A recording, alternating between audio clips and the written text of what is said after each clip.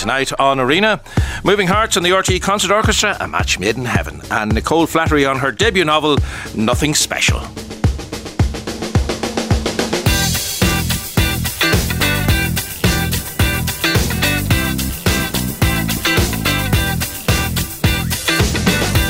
Five 51551 is the text. You can tweet the programme at RTE Arena. Moving Hearts fans will remember that in the early 80s, Dublin's Bag It In was the place to be. Musicians of the calibre of Donal Lunny, Christy Moore, Davy Spillane created a new fusion of music out of folk and rock and jazz and trad and a whole lot of other things as well. This weekend, Moving Hearts take to the stage at the Bord Gáis Energy Theatre in Dublin in the company of the RTE Concert Orchestra, conducted by Gavin Maloney. It's a collaboration that began in 2020 when the band and the orchestra recorded music together for a special RTE Radio 1 St Patrick's Day broadcast. And I'm delighted that Donal Lunny, Noel Eccles are with me in studio here, and Keith Donald is joining us on the line. I knew I couldn't cope with three Moving Hearts in the one studio, but it's great to have you, and great to have you on the line, Keith. I suppose I said to the Moving Hearts and the RTE Concert Orchestra, Match Made in Heaven, because when I was listening to some of the recordings from that gig back in 2020, Donal, and it really struck me how it kind of was just like an amplified version, if you like, a filled out version of what Moving Hearts were doing back in the 1980s. Bring us back to then, to that point in time, and what you were looking for from Moving Hearts, because you had loads of other stuff going on as well. Well, yeah, there had been another iteration of Planxty, and in a way, the formation of Moving Hearts grew from that, because I was making efforts to introduce percussion and bass into Planxty, but it wasn't going to work. Because it would have been just too much for what it was.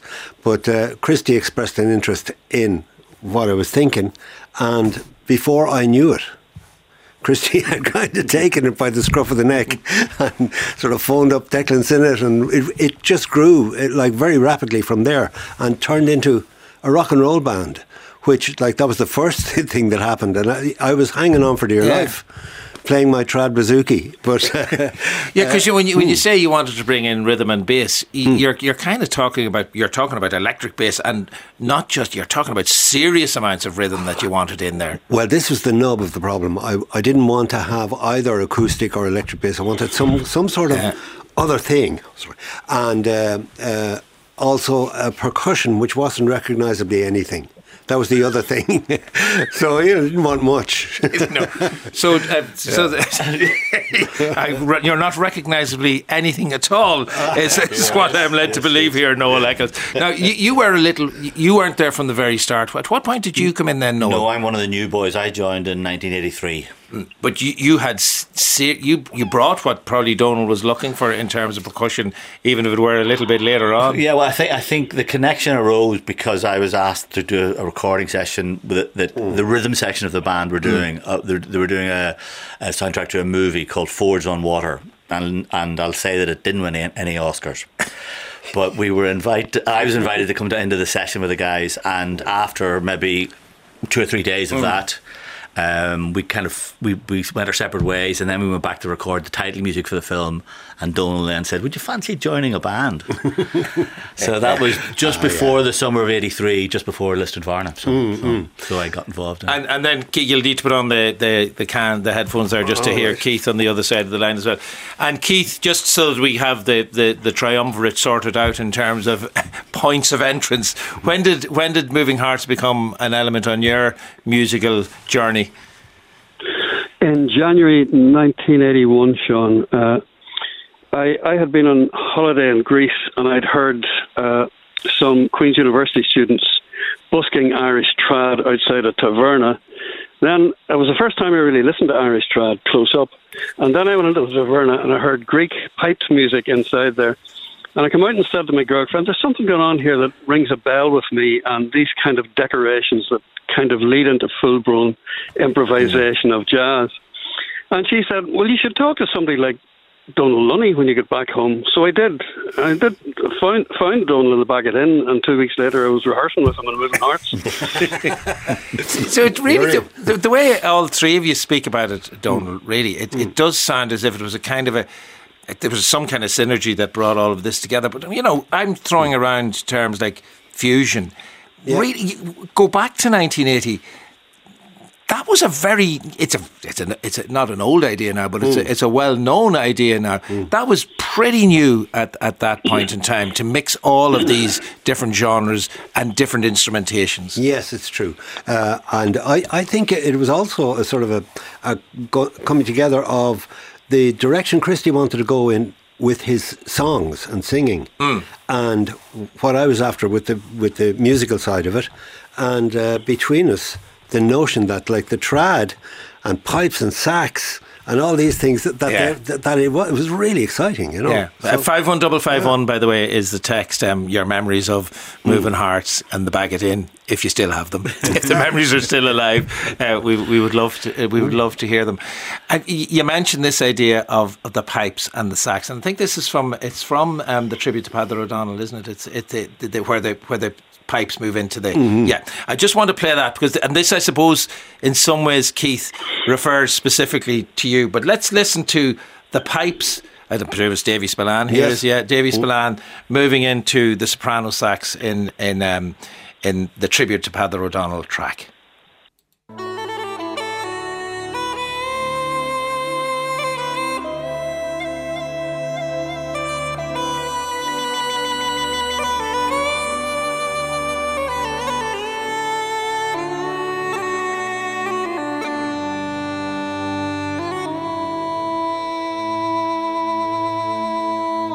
I just wanted to start out with that particular move from the pipes through to the soprano sax. Maybe you can talk us through that a bit, Keith, because it's you on the soprano sax there. And there was something. Did you discover this, or was it a kind of an accidental discovery regarding the two instruments? It wasn't actually accidental. When I joined Moving Hearts, Davy joined exactly a week later. And Donal asked me to bring in every instrument that I could blow to that meeting with Davy. So I had the whole clarinet family, the whole sax family, and everything else that I had, a car load of instruments. And we went through them all, and we found that the straight soprano sax and the uilleann pipes had almost exactly identical ranges, which means I could play in unison with Davy over more than 2 octaves. Wow. But the sound off those two instruments was, the sound you get when you scratch your nails on a blackboard. it was set your teeth on edge. So I had this rare instrument. I think I owned the only one in Ireland. And my father had kept it after his band disintegrated in the late 1920s. And it was a curved soprano saxophone, which is more saxophone-like and less oboe-like. So we tried that, and the two instruments, everybody said, that's a sound. That works really well. So I didn't realise that the curved saxophone had... We should explain, generally the soprano sax kind of looks like a little bit longer than a clarinet or an oboe. It's a slightly different shape. It's more like it's a cone-shaped thing rather than a cylinder like the clarinet. But generally, we would think of the saxophone as the curved instrument that Lisa Simpson plays for ease of reference. But you had a curved soprano sax. Is it a very different kind of feel to it or sound to it? It's a different sound. It's not as edgy. It's not as razor blades as a straight soprano sax, if you know what I mean. It's a much more rounded, smoother sound, and that seemed to work well with the uilleann pipes. Yeah. By the way, Lisa Simpson plays a baritone sax. Yes, she's an amazing player. Don't be getting technical now. Yeah, it's a much bigger saxophone. Let me explain that. But it's the same shape as the one you're talking about. That's the kind of the point I'm trying to make. Let's have a listen to the tribute to Peadar O'Donnell, because I was listening to this. I don't know how long it is. Is it 9 or 10, 11 minutes, something like that? 10 at least. Yeah, and it moves from that opening pipes through the curved soprano sax that Keith was telling us about there, and then when it gets further in, we're up at this level of activity.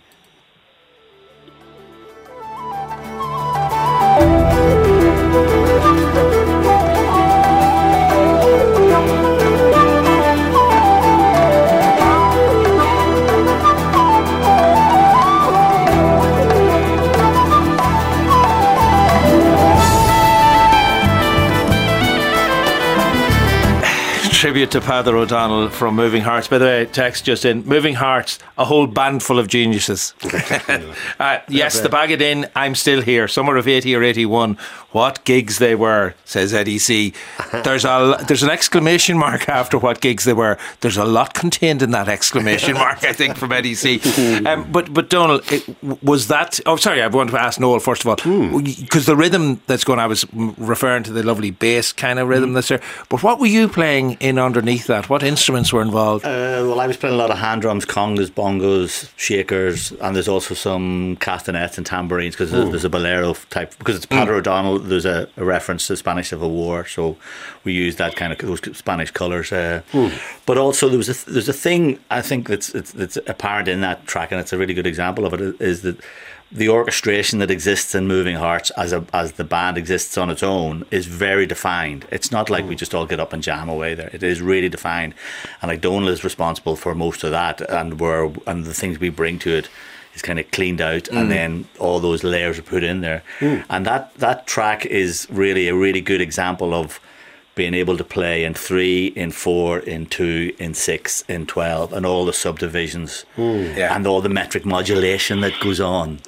You know, so it's actually the first jig tune is in 3, or is in 12 rather, and then it goes into a slow 3, and then it goes back into the jig tune again, and there's all these different kind of counter rhythms against one another. So, and I guess that would probably, in some ways, Keith, you'd have heard those counter rhythms happening with those musicians who were busking outside the taverna in Greece. You'd have heard all of that sort of thing going on over there. But Donal, I said this thing at the beginning about a match made in heaven. In fact, when I was listening to this today, I was thinking that it is really, it's the Moving Hearts sound.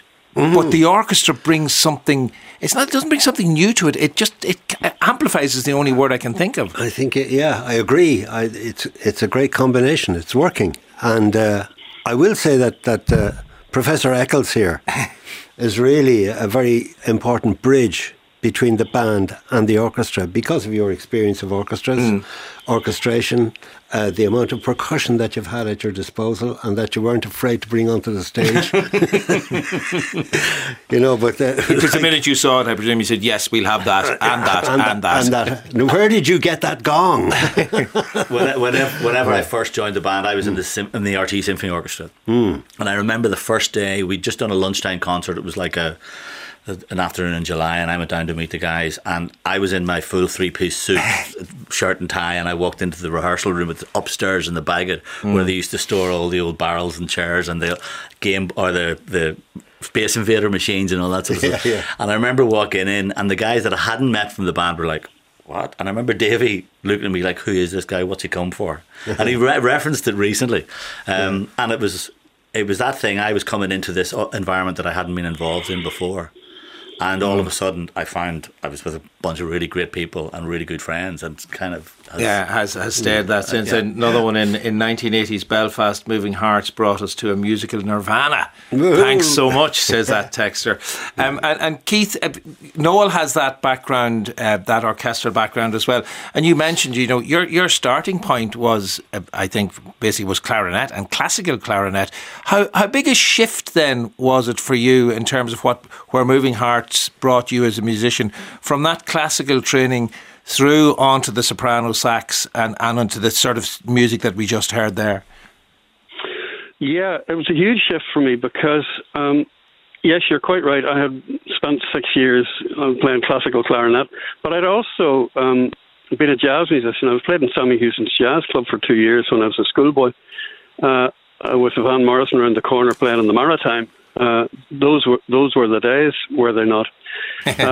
But I had no compartment in my mental filing cabinet of music that was labelled Irish traditional music, and I had a heck of a lot to learn very quickly.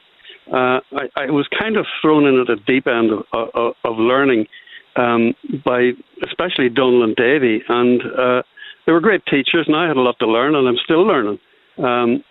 But I'm glad that it happened because I wouldn't have that engagement with Irish traditional music otherwise. Yeah, and I think a lot of people would talk about Moving Hearts having maybe opened up traditional music to them in a way that they hadn't quite expected. I know Horselips were doing their thing as well, but it was a slightly different thing from the kind of musical complexity, I think, that is involved in much of what Moving Hearts were doing. Talk to me a little bit about McBride's March, Donal. Well, that was a collaboration between Owen O'Neill, bass player, and Declan Sinnott, who was in the band at the time, who had big input into that tune. And it was one of the first things that we did. And we were all fired up. so we aimed very high. Yeah, and again, it's another big long piece. I think it's maybe 7 or 8 minutes, maybe even a little bit longer. I'm going a little bit into it at this stage, but again, is to get a sense of where it builds to, because these things often start small with Moving Hearts and the orchestra and become something much more complex and bigger as they move along.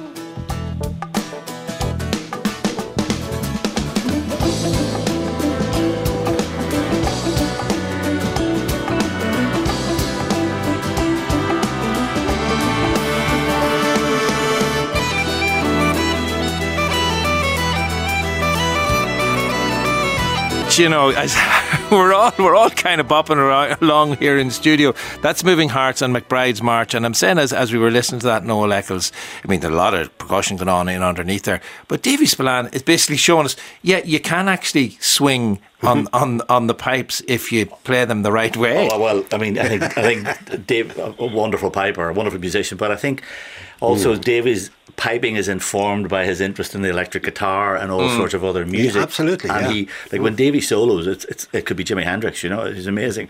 One of the things I'm really looking forward to is the concert orchestra, the RTÉ Concert Orchestra, hearing Davy as a soloist and hear him play his low whistle and play his pipe, because he is one of the most expressive musicians I've ever heard. So I'm really looking forward to that. But also, just listening to that track, the concert orchestra can play anything basically. They can fit into any genre, it seems to be. I mean, I've done some of the shows with Guy Barker, and they can play the big band jazz thing, they can do film music, but they can fit in with any band. And orchestras, when they combine with electronic bands or rock bands or whatever, tend to be kind of like something that's attached to it and it's dragged along with it.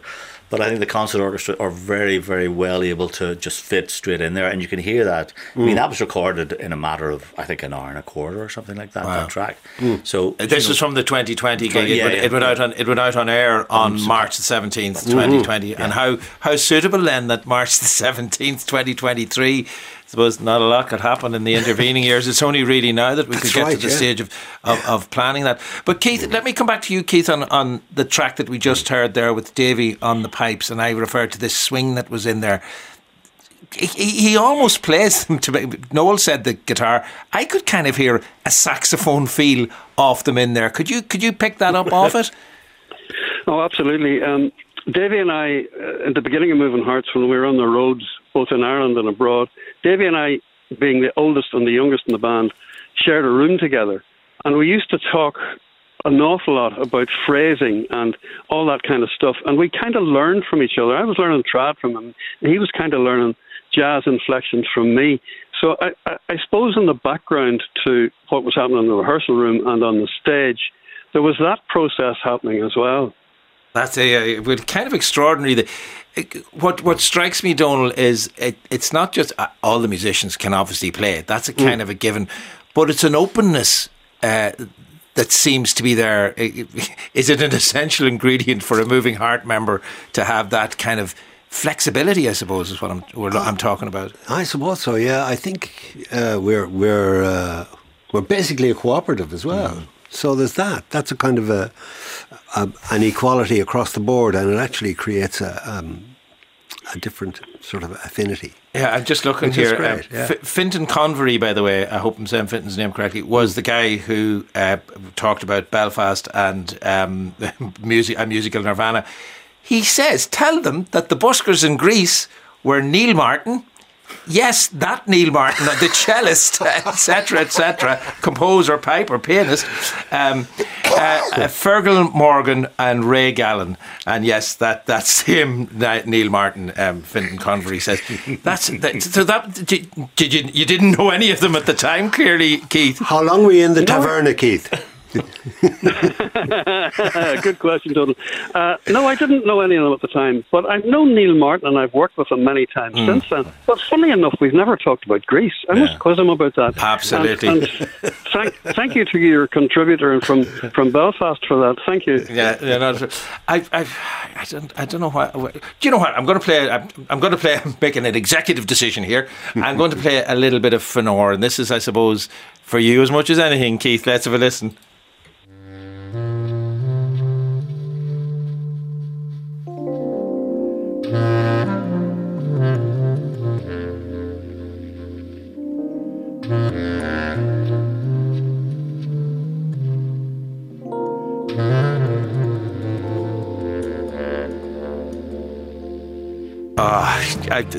Keith, that was just to let the listeners be reminded of how you can play the bass clarinet. I was saying to Donal and Noel in studio here, it's kind of like the bass clarinet is the aristocratic side of the saxophone.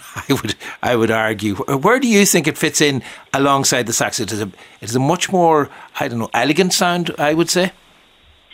Yeah, it has an elegance to it, but I also love that kind of woody depth to it that you don't get in many instruments. I mean, you get it in a bassoon to a certain extent, but you don't get it in many instruments. And certainly your regular clarinet, B-flat clarinet, while it does have a bit of that down the bottom end of the range, it doesn't get down to those depths of the bass clarinet, which is an octave lower. It's a fabulous sound, no matter who's playing it. Well, we are playing it there, let's say, and also a bit like Davy did with the pipes in the previous tune. You're kind of swinging it there in a way. I mean, I know the bass clarinet has that facility in it, but it's an orchestral instrument that quite often would have a much more, I suppose, classical control and beat to it. Yeah, there's a few jazz musicians that have used it in the past. And I love them for it because it's a hard instrument because it's so quiet to use it in a jazz context. But it works really well at the beginning of Fenor there, especially with the orchestra. I mean, with the orchestra there, that could be an ECM record straight off. It just does it for me every time with the orchestra. Yeah, so I mean, I'm going to say what to expect. What do we expect on the 16th and the 17th? Sorry, it's the 17th. It's the 16th and the 17th, the 17th and the 18th. 17th and the 18th. 17th and the 18th. What? Because you obviously have something on the 16th that you know you're not going to be there. That's Noel. It's more of what we've just been hearing, but big long sessions, not the little 45 clips, second clips I've been giving you, Donal. True enough, yeah. I mean, we had the opportunity to sort of go over the orchestrations with Gavin Murphy a couple of weeks ago, and it was brilliant. It was such an exhilarating day. Gavin Maloney is conducting, isn't he? He is. Yeah. Gavin Murphy's done the arrangement. Right, beg your pardon, yes, that's that. And I suppose we're basically playing the full set that we would play, that we've played over the last number of years, with everything orchestrated. And some more orchestrated than others. We're also doing some of the songs as well. We'll be doing some of the songs that were protest songs back in the early 80s, and they still apply now. Yeah, it's extraordinary when you hear some of Christie's songs from that. And it did strike me that, I suppose, in recent years, and then there was the hiatus, kind of ran out of money in the 80s. It was just too expensive to do it. Sure. When you come out, it has been more of an instrumental band, really, in its recent incarnation, Donal. Yes, absolutely, yeah. Well, the last hurrah of the band was the opportunity to record the instrumental music that we hadn't recorded previously. So there was there was enough anyway between that and the commission that I got, which was for the tribute to Father O'Donnell, to comprise an album, a vinyl. And so we went for it. And that became the Storm. And that was the Storm album. The Storm, which everybody talks about. And I believe you still meet musicians and they say, oh, the Storm. Other musicians across all sorts of genres, they talk about that album, Donal. It's great. It's great. We get it from all sorts of places. Yeah. I would say Mick Hanley will be singing with us in the Bord Gáis as well. And just we have great colleagues within the band with Anthony Drennan, guitar player, who's been out with Mike and the Mechanics recently, and with the Corrs, and then we've Graham Henderson on keyboards and Liam Bradley on drums, and they're just fantastic guys to be around, wonderful musicians, and of course the inevitable Owen O'Neill on bass as well. So. Extraordinary lineup. If you had those musicians, then add in the RTE Concert Orchestra. what a lineup you have! All that. Yeah. Moving Hearts, an iconic band of multiple talents, which made my 15-year-old heart leap for joy. And still does. From a West Cork fan. So I hope that West Cork fan can make his or her way to the Bord Gáis Energy Theatre, 7:30 p.m. on the 17th and 18th of March. I believe the 18th is practically sold out at this point in time. There are still some seats left for the 17th, but I'd say you need to get a move on to be sure to be part of it. Moving Hearts and the RTE Concert Orchestra, Bord Gáis Energy Theatre, Dublin, 7:30 on the 17th and the 18th of March. Orchestras.rte.ie or boardgashenergytheatre.ie, I guess will probably get you all of the details as well. Keith Donald on the line, Donald Lunny and Noel Eccles in studio. Lovely to speak with all three of you. Thank you. Enjoy the gigs. Thank you. Nicole Flattery's debut collection, Show Them a Good Time, is a collection of short stories that draws comparison with the classic age of paranoid 70s cinema and fiction. When it came out in 2019, it was praised by everyone from Sally Rooney to Pat McCabe and a lot of others in between. Now, Flattery, who lives in Galway, has just published her first novel. It's called Nothing Special.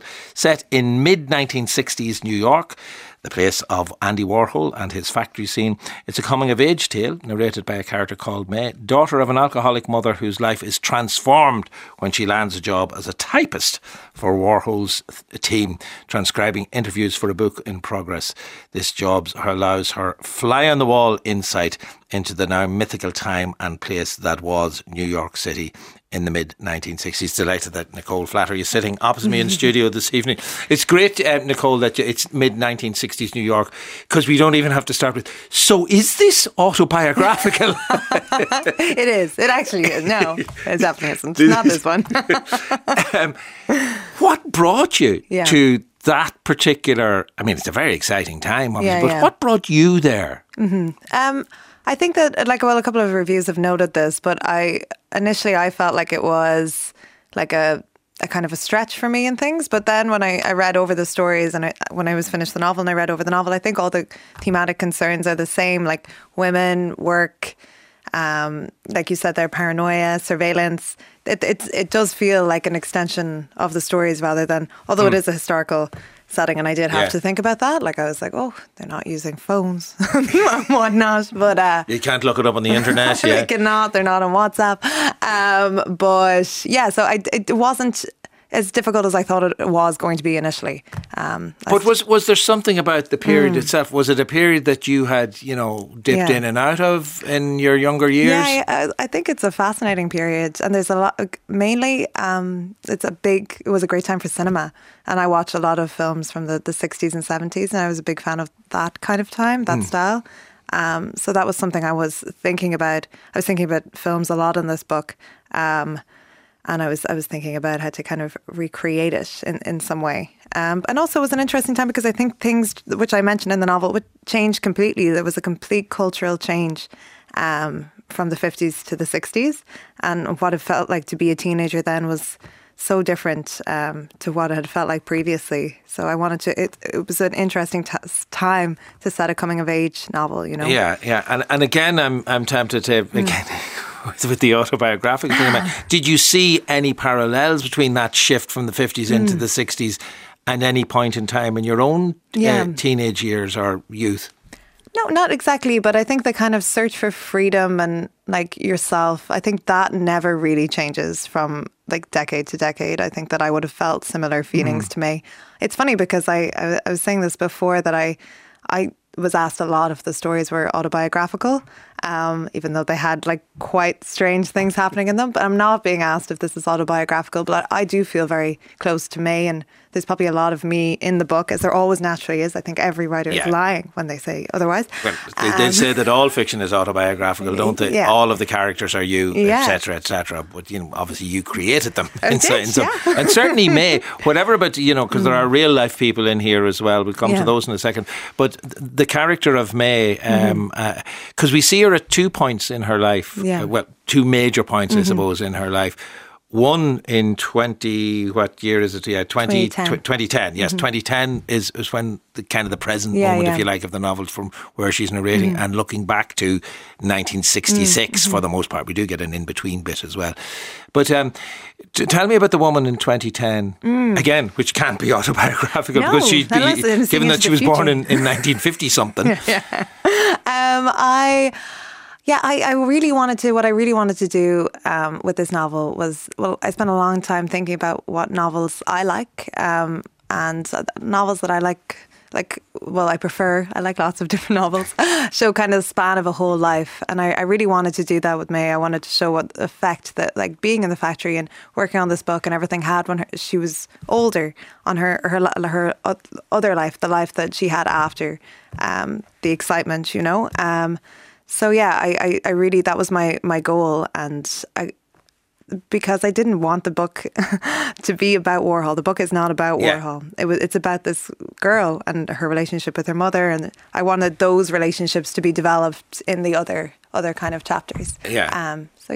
So let's talk about her as a teenager. Then she has come from difficult enough situation in terms of her mother and her mother's relationship with alcohol, and inevitably how that impacts on the mother-daughter relationship here. Yeah. And I think that's the other thing, you know, she's like someone that has like a difficult home setting, so she's searching for like a different kind of home. And also she has that thing that you have when you're 17, where you're looking for someone to confirm your idea of yourself, you know, that you're special, or that you're, you know, extraordinary. And that's what she's out seeking, probably in a more intense way, because she doesn't have a great bond with her family.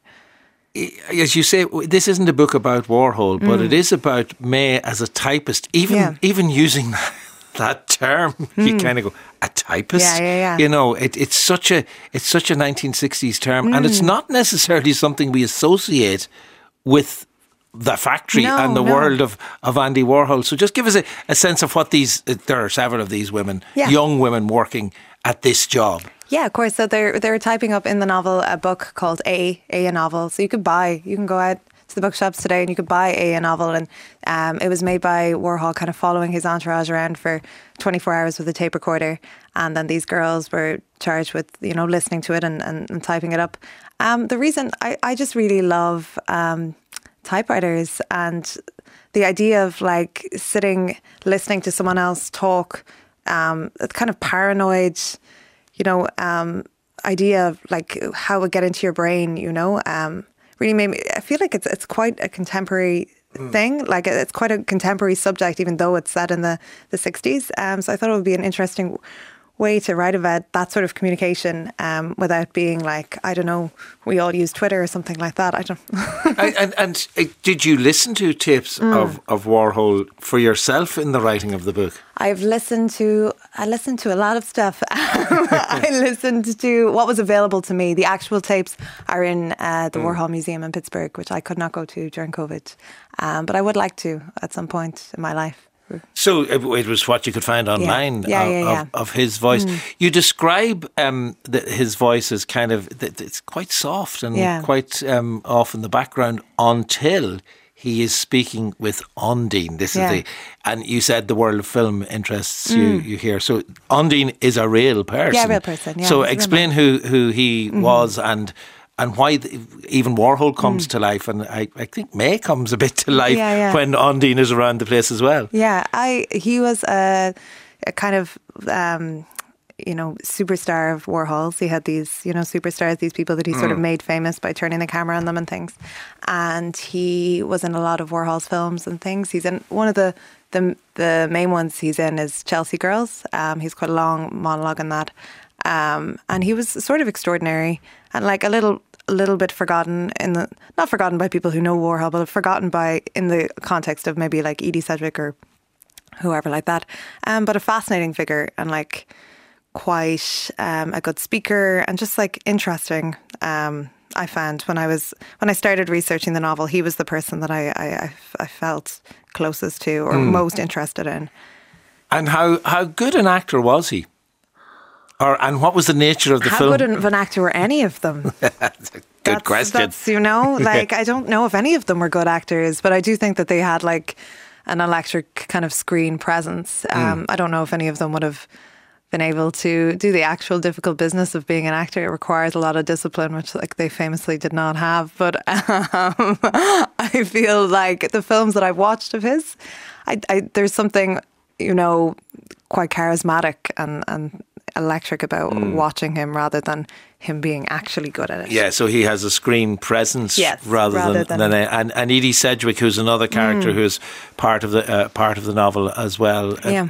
Was there a similar attraction for you of there? Course. Yeah. And I think Edie is someone that gets sort of like a bad reputation. Like I feel we've kind of taken her apart in the culture, and you just see her as like the iconic kind of maybe like her with a fur coat or like eyeliner and things like that. And I don't really think she was as, spoilt or whatever, poor little rich girl as everyone thinks she was. Yeah, because she did have a big trust fund.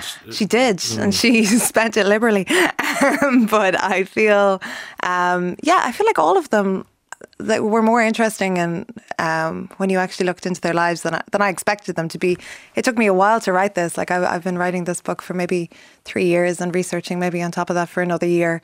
So I was glad that they all proved to be interesting subjects. Yeah, and I mean, there are others from that world in there, but essentially Warhol's a bit of a in the wings character. Yeah. Edie and Undine, they get they certainly get good scenes. In the novel. But you kept a very tight focus here. I mean, there would be you could say, look, this is a wild, energetic world. You could have gone on epic scale, but you kept it quite. Yeah. So I was abiding by the rule of Jaws, which is don't show the shark. Like don't show it because you'll never live up to it. And I do truly agree with that. Like, and when I was like, he has to be more of a presence, more rather than a person, because if he's a person, it'll just be embarrassing. And then there's lots of Warholian ideas in the book, but I knew that I had when I started writing it, and that's how it transpired to be, I wasn't surprised. The rule of Jaws, is this I've never heard of Have you never heard this? No, I'm very innocent. I know what Jaws is, okay, but so this is your own rule. Is it a rule? No, I know it. It's like, if like in Jaws when they couldn't, I don't think they had enough budget to. Yeah, and they foolishly showed us some of the they shouldn't have showed us any of the shark, but so there was all conjured from atmosphere and everything because they couldn't afford to actually have a shark. And I was like, that's why that film works, because the shark is barely in it. Well, John Williams helps us as well, doesn't he? A little two piano notes and off you go. I don't want to go near that water. That has nothing in it. Exactly, Suggestion is everything. You say that there are lots of Warholian ideas within the novel. Yeah. What were the ones that are Flattarian ideas, if I can put it that way? Where does the overlap come? I'm very interested in, and I think that this is why it was quite a good fit. Consumerism, the idea of like one thing that I was like, I'm always been interested in the stories as well. That the people in the background of the more celebrated person. I have a story in the collection called Track, and it's about a comedian's girlfriend and how she sees his life, how it is presented, and how it actually is. So sort of the private life versus the public life. And these characters were so interesting to me because they had such a public life that you can't imagine their private lives. And I really wanted to see, to show that, or to look at that anyway. And performance. I'm very interested in like the performing self, and these were people constantly performing, they never stopped. There was a lot of crossing ideas.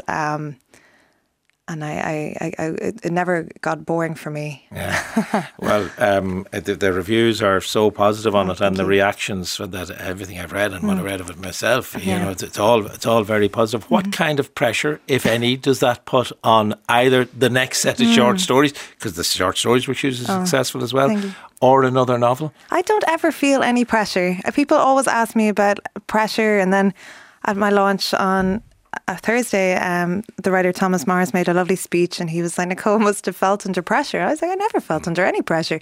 I put myself under pressure. No external pressure. All right. So the rule of Jaws is you're not going to tell me how much I pressure you're won't under. tell Nothing Special is the title of the novel we've been speaking about with Nicole Flattery. It is published by Bloomsbury. The name Sean O'Reilly is synonymous with the development and reimagining of Irish traditional music, as innovations in the art form has led to the exciting traditional music scene in Ireland and beyond today. However, when you think of O'Reilly, electronic music might not really spring to mind immediately. My next guest, Neil O'Connor, known as Ordnance Survey, brings experimental electronic music to the work of O'Reilly. Nomos, O'Reilly Reimagined, is Neil's show. It's coming to the National Concert Hall on Thursday week. That's on March the 16th. You've been in this area of electronic music, I suppose, for a quarter of a century, really, at this stage. But we had one of your collaborators. You've collaborated with traditional music in the past, Donal Lunny, who was in with us at the beginning of the programme. Lancome's Cormac McDermott and Mirren Cowley. Why O'Reilly, and what was it about O'Reilly that spoke to you at this moment in time? I think it was kind of a long relationship I had with his music. I studied composition. I wrote a couple of symphonic works and orchestral music, and I'd always admired his kind of transition of European classical music into traditional music. And one of the kind of downsides of writing that way in contemporary music for instruments is it takes a long time for pieces to get played. So I was looking at a way to kind of use his works to build a body of electronic music and to add to a tradition. The same way that O'Reilly did with traditional music, I suppose. So in those early compositions of yours, it was, when I use the word traditional here, you were, in a traditional way, you were composing classical music for orchestral combinations or chamber combinations. It was pretty much the centre of that classical world. That's where you started out. Well, I studied music in Trinity, and I did a PhD and wrote these big pieces. But the problem with this kind of composition is they get performed very rarely. So I was looking for a much smaller unit of kind of working in some way, and a way that it could be performed more than once. Getting the first one is the issue. And then when you have it done once, to get it heard again. Yeah. So the reimagining that you're doing here, it's what's called spectral music. Explain that term to me. I'll try and break it down to a more anatomical level. User-friendly. User-friendly, yeah. So one of the big things that's used in this technique of music is something called granular synthesis. So think of sound as a box, and you break things down to small grains of sand. And what you can do then with audio software is move those grains around, and you create a very large, dense plate. So, can I put it this way? Is it that you take whatever the sound that a piece of music makes, and you literally tear apart all of the little components within that? Yes, exactly. And you throw those little components. Do you throw them up into the air and see where they land, or do you rearrange them? You use, without getting too technical, you use certain processes like pitch shifting, where you can pitch down an octave, pitch up an octave, time stretching, where you're speeding up or slowing down those sounds as well. And then you're using a process of layering. So you're not using just one audio file, you're using 2, 4, 6, 10, 20 to create this kind of wall. And I suppose computer technology and the advances in technology make that much more doable now than when somebody like Steve Reich was combining, where he had to put a bit of a tape on top of a bit of a tape on top of a bit of a tape. Yeah, I still use a little bit of a tape recording in my work, but no, you definitely need very powerful computers to get this process done. So, Misha Era, I think if you mention the name Sean O'Reilly, that's probably what most people will think of. So talk to me a little bit about the process of reimagining that iconic piece. Yeah. So again, it was taken from a very small fragment of the main theme. So I analysed the main theme, and what you can do is you get an analysis of all the frequencies that are used. So that was the basic start point, the brass in particular. I then started to restructure those frequencies by using electronic components like synthesizers and so on.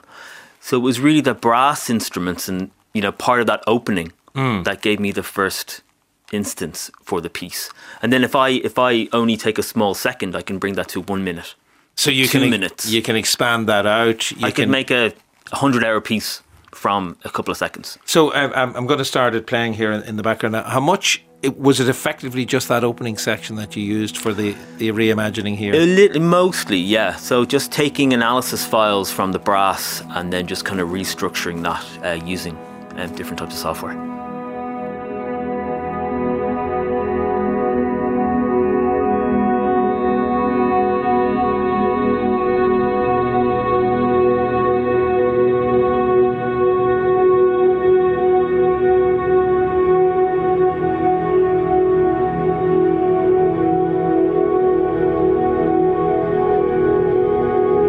Just a little section there of Misha Era Reimagined. This is part of the project Nomos Oreada Reimagined, which is coming to the National Concert Hall on Thursday of next week, March the 16th. And Neil O'Connor, the maker of that project, also known as Ordnance Survey, is with me in studio this evening. And I was saying as we were listening to that, Neil, there was a point there when we kind of heard like a pitch sliding upwards. So that's the sort of process that you're talking about. You take one note and you stretch it, or you raise the pitch, or you move around where we're listening to it on stereo headphones. We might be listening to it in different parts of the stereo field. Yeah. What kind of emotional decisions inform how you do that? I think thematically it just comes from the points in the pieces that were of interest to me. For example, the Aisling Gale, I took just parts of the harpsichord variation and I improvised in and around it with a piano. So I was kind of reiterating thematic ideas in his work. So it's more theme, I'd say, more than emotion. And again, people might think, well, where's the composition? But that composition literally means putting bits of things together. That's what the word means. Yeah, exactly. Yeah. So well, you know, it's not traditionally notated, but it's notated digitally. And if you think about it, sonification is a word that you're taking sounds and you're spreading them out into the stereo field. So it's. I was talking to you before we started our conversation about Brian Eno, and I remember going to see a piece of his, which was where he had kind of random notes, purely random notes that were then expressed in colour terms. Do you have a visual aspect to what you're doing as well as an aural aspect? Oh yeah, very much so. We have Gavin O'Brien doing some visuals at our show, and well, they're not directly connected to the music. They certainly have some sort of influence from them. So the designers and the visual artists can respond in real time to the music because they're using real time visuals. So there's that. Yeah, but they are responding to what's happening in front of us. Yeah. And when you're standing in the National Concert Hall, what have you got in front of you? What are you playing, as it were? Yeah, so I am a player as well. It's a modular synthesizer, so think of it like a keyboard with no keyboard. It looks like an old telephone exchange where you plug in wires to different things. So I use these machines to process the sound in real time. So each time the piece is performed, it's completely different, and it's never heard like that again. And I'll have David Murphy on pedal steel playing with me. He also contributed to the album quite a lot. And it's an interesting mix because you think of pedal steel, you think country music. Very different. But you have here. Country music and electronic music mixed together. There's also Garrett Quinn Redmond playing violin also. So there's those three instruments will really add something, yeah. Okay. Well, Neil, or Ordnance Survey, to give him his musical moniker, Nomos Oreada Reimagined is coming to the National Concert Hall on Thursday, March the 16th. Pedal steel player will be David Murphy, and on the night support also comes from the Dublin artist Sharon Phelan. nch.ie for full details on all of that. And that is our lot for this Monday evening. Paula Shields and Leah Murphy researched. Amandine Passadevine was the broadcast coordinator. Mark McGrath was on sound this evening, and tonight's programme produced by Olin McGann. Talk to you tomorrow night once again, 7 o'clock here on RT Radio 1.